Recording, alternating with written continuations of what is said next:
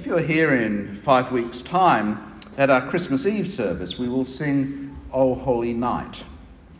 We'll sing these words. O holy night, the stars are brightly shining. It is the night of our dear Saviour's birth. Long lay the world in sin and error pining, till he appears and the soul felt its worth. A thrill of hope, the weary world rejoices, for yonder breaks a new and glorious morn. Fall on your knees, oh hear the angel voices, O night divine, O night when Christ was born. When we get to a thrill of hope, the weary world rejoices, a shiver will go down my back. And when we get to fall on your knees, I'll do exactly what I'm doing now.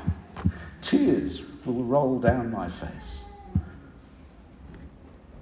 I've sung and heard that hymn hundreds of times.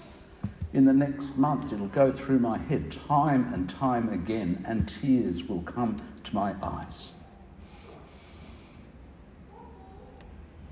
Despite my familiarity with it, it still brings shivers and tears to me, and even more so on Christmas Eve when I think of what happened on that first Christmas Eve and what we celebrate the next day. I need nothing new at Christmas. I do not expect to find new insights in our readings over the next few weeks from the openings of the Gospels of Matthew and Luke, although it's always possible, as God is always revealing more of himself to us as we study his word. I look forward to our carol service and what Colin and the children will do, and seeing the young children after the service with the animals in the petting zoo. I look forward to dinner on Christmas evening with family and friends. It's the same every year, but it is always fun. But the thing that will make my Christmas is the truths we have in our Bible passage today and in the coming weeks, and the truths that we sing of in our carols. For our carols are as rich in the truths that they declare about Jesus and his birth. I want nothing more. I need nothing more. My greatest desire is to share and savour the truths about the Saviour's birth.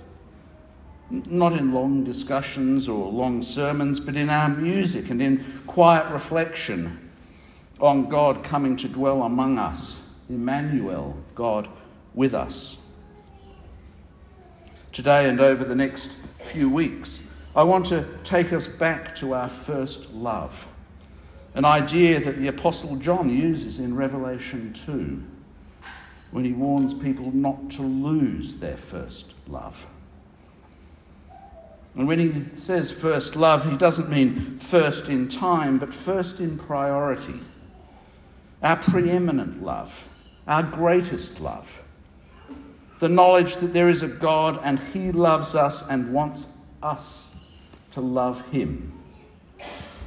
We see God's love in him coming to live among us, first as a vulnerable newborn baby, and later as a divine healer and teacher, and as our Saviour who died for us, who knows our every sin and yet would still die for them.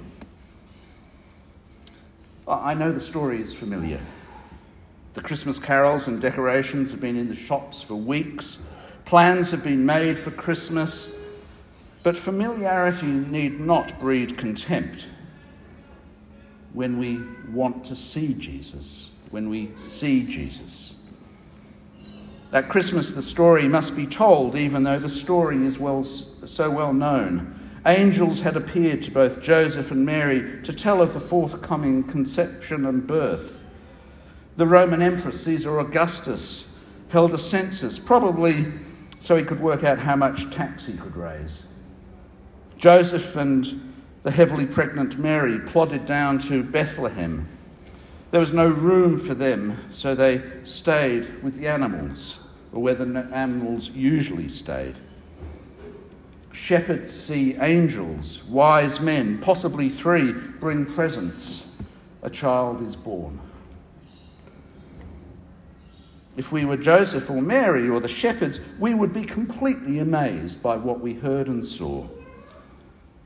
But we might not be, because we've heard the story so many times before. And that is actually just about the biggest problem facing the church today. The problem is not with growing secularism, or when errors creep into what we believe, or when hundreds and thousands of new religions or spiritualities are invented around us.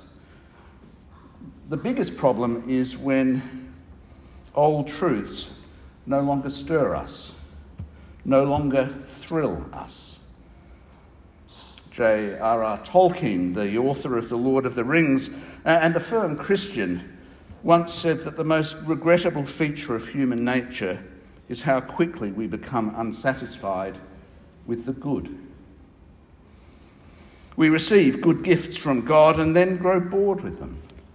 Spiritual dullness sets in. Obligation and routine take over from the expectation of joy. Perhaps familiarity is the enemy of wonder. Today, I make a promise. I am not going to come up with anything new or exciting. I'm not going to go digging for any new research or new theories, because the old is more than good enough. We have nothing to prove to the new religions or spiritualities. Stability should not provoke suspicion. I mentioned last week a deeply troubling book called Strange Rites by Tara Isabella Burton. She says many people are trading institutional religion, which includes Christianity, for intuitional spirituality. Many people who now tick the no religion box in the census still claim to be spiritual. They come up with spiritualities that work for them. Sometimes they blend aspects of Buddhism, Wicca, New Age, mindfulness, sexual freedom, self-help, bodybuilding, misogyny or misandry, and much more. A common feature is that they look inwards for meaning. Burton calls this intuitional spirituality, a religion decoupled from institutions, from creeds, from metaphysical truths about God and the universe, but that still seek in various ways to provide us with pillars of what religion always has: meaning, purpose, community and ritual. But think about what we've heard in our Bible reading today. Think about a God who would not only create everything in the universe, but speaks through angels and comes to live among us. And think about what that says about the universe that we live in. What must that universe be like with a God like that? It is an amazing place. I guess you could make up your own sense of the world around us, but it's going to be better. But is it going to be better than what we have heard of today?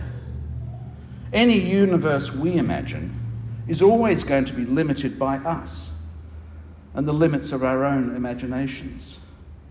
But God's imagination is limitless, as we see in the night skies and the unbelievable range of plants and animals. And each person is a unique image of God. I'd much rather live in a world like that, shaped by the imagination of the infinite God, than anything you or I could come up with. There is no need to to other spiritualities or theories, because there is beauty and truth, and it is found in the stories of Jesus' birth. This year I want to invite you to enjoy the wonder of the Christmas story and the truth it conveys that will give us all the meaning, purpose, community and ritual we could possibly want. I want to stir your hearts, for mine is already stirred just as I've been thinking about these things. I want you to not forget your first love. Who is Jesus? And what does he mean to you? I want you to turn again to the only truth that is reliable and sturdy in a world where so much seems fleeting and fattish. I want us to proclaim and own again the gospel of Jesus Christ, delivered once and for all the saints, which is each one of you. You've been made holy by God. You are one of the saints for whom this gospel is intended. So just enjoy it. I am happy to proclaim a historical creed each week in our services, as we have today with the Nicene Creed, and to join in a prayer of confession. For we access the gospel, the good news that is Jesus, through sincere, heartfelt repentance and faith. That's what it takes. Repentance and faith. And the gospel is the royal announcement that Jesus Christ, the Son of God, was born in a manger, lived a perfect life in our place, died on the cross for our sins, was raised triumphantly from the grave to launch God's new creation as its now exalted King. King of the world, King of the universe, King of our lives.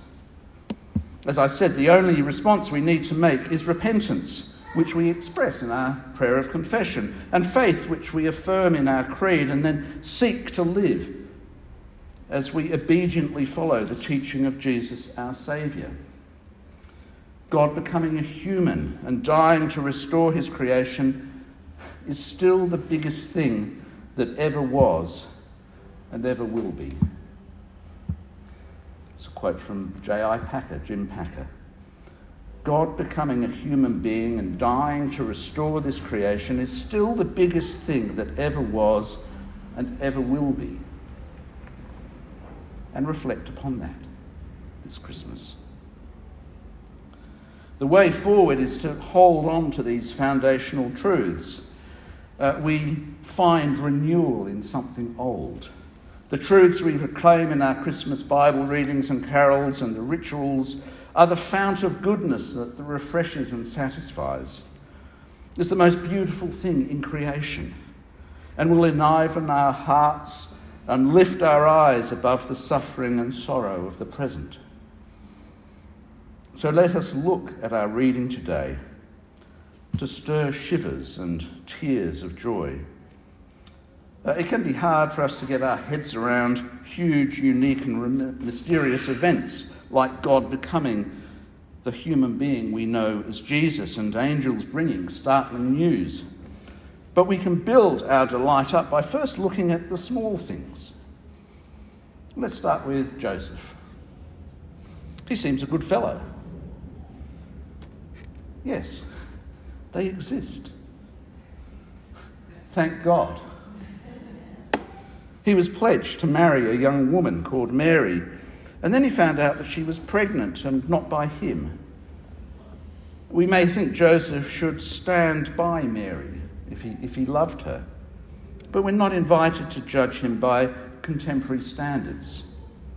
We're told Joseph was faithful to the law, which is exactly what we should expect Mary to have wanted.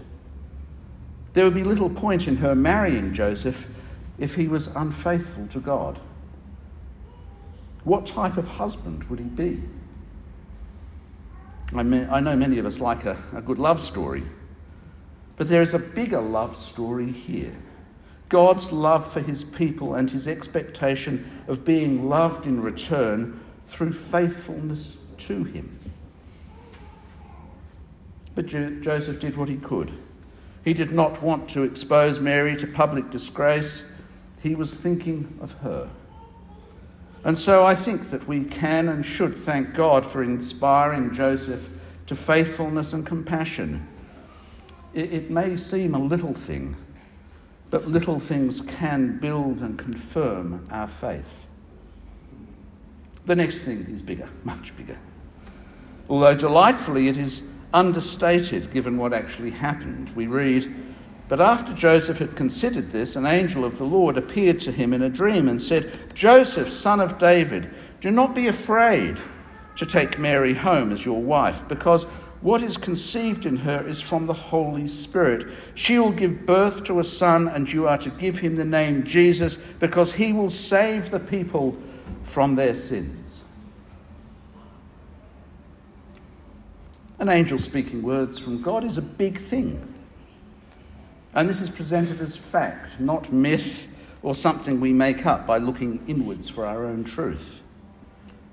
And we hear of the Holy Spirit and what is rightly called the Immaculate Conception. It's so easy to make jokes about it. But it's a lovely contrast to our sexualized culture. And then we hear this son would be called Jesus because he would save his people from their sins. Yeshua, Jesus, as we sing with Uncle Ben, which means our God saves. These are the truths of our first love. The angel calls Joseph a son of David, and for people who know their scriptures, as we can assume Joseph did, for he was faithful to God, that may well have linked this son with the promise in 2 Samuel 7, that there would be a Messiah in the line of David who would reign forever. Why wouldn't Joseph think that? Because a holy angel of God was speaking to him about his son who would be the saviour of the world. And the way of addressing Joseph shows care and respect, as well as conveying great hope. The angel is concerned with Joseph's state of mind. Do not be afraid. Why should it matter if Joseph is afraid or not? Isn't it the message that matters? No. To God, people matter. Joseph mattered. A carpenter in Nazareth who would adopt or be the adoptive parent of the boy called Jesus mattered to God, just as the acts of service you do in faithfulness to God matter to God. He sees every one of them, and they matter to him because that's what he looks for. Your love, your trust. Matthew does not even mention the arrival of Joseph and Mary in Bethlehem.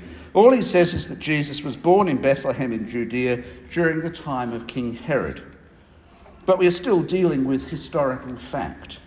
We know from Luke's account of the lack of room and the birth in the manger, but we'll get to them in the coming weeks, as we will to the shepherds washing their socks by night. Oh, good. You are listening. That's fine. Watching their flocks by night. But Matthew does tell us of the Magi arriving from the east, which is really interesting if you think about the modern day search for spirituality, because these Magi were not we three kings of Orient are or the three wise men. These were astrologers. They were following stars. We usually say 3, as they brought 3 presents suitable for a king, but there may have been 2 or 10 magi. We just don't know. We do know they came looking for the King of the Jews, and not out of curiosity, not because it was on their bucket list, but to worship him. Whatever their religion, whatever their spirituality, they knew the King of the Jews was worthy of a long journey and their worship. And they also knew truth was found in what we call the Old Testament, For they quote these words from the book of Micah, "But you, Bethlehem, in the land of Judah, are by no means least among the rulers of Judah. For out of you will come a ruler who will shepherd my people Israel." Finally, Israel would get the shepherd that they needed, the shepherd that had been promised. Our good shepherd. Then we hear of the presence and God's protection of his son from King Herod, and a little bit later the flight down to Egypt. I hope you've heard enough to enjoy your first love and to have your heart stirred, and that you're looking forward to the coming weeks. These aren't children's tales or myths, or truths from which one can have alternative senses of truth. These are the bedrock of our faith, as we say in our creed, in the Nicene Creed, which we had today. For us and for our salvation, he came down from heaven. He was incarnate of the Holy Spirit and the Virgin Mary and became truly human. We affirm this in either this or the Apostles' Creed every week, because this is the bedrock. This is our first love. Or, if I wanted to indulge myself and not thrill some of you, the Athanasian Creed, the third of our creeds. And I'll finish with this today. Now, this is the true faith, that we believe and confess that our Lord Jesus Christ, God's Son, is both God and human equally. He is God from the essence of the Father, begotten before time. He is human from the essence of his mother, born in time. Completely God, completely human, with a rational soul and human flesh, equal to the Father as regards divinity, less than the Father as regards humanity. Although he is God and human, yet Christ is not two but one.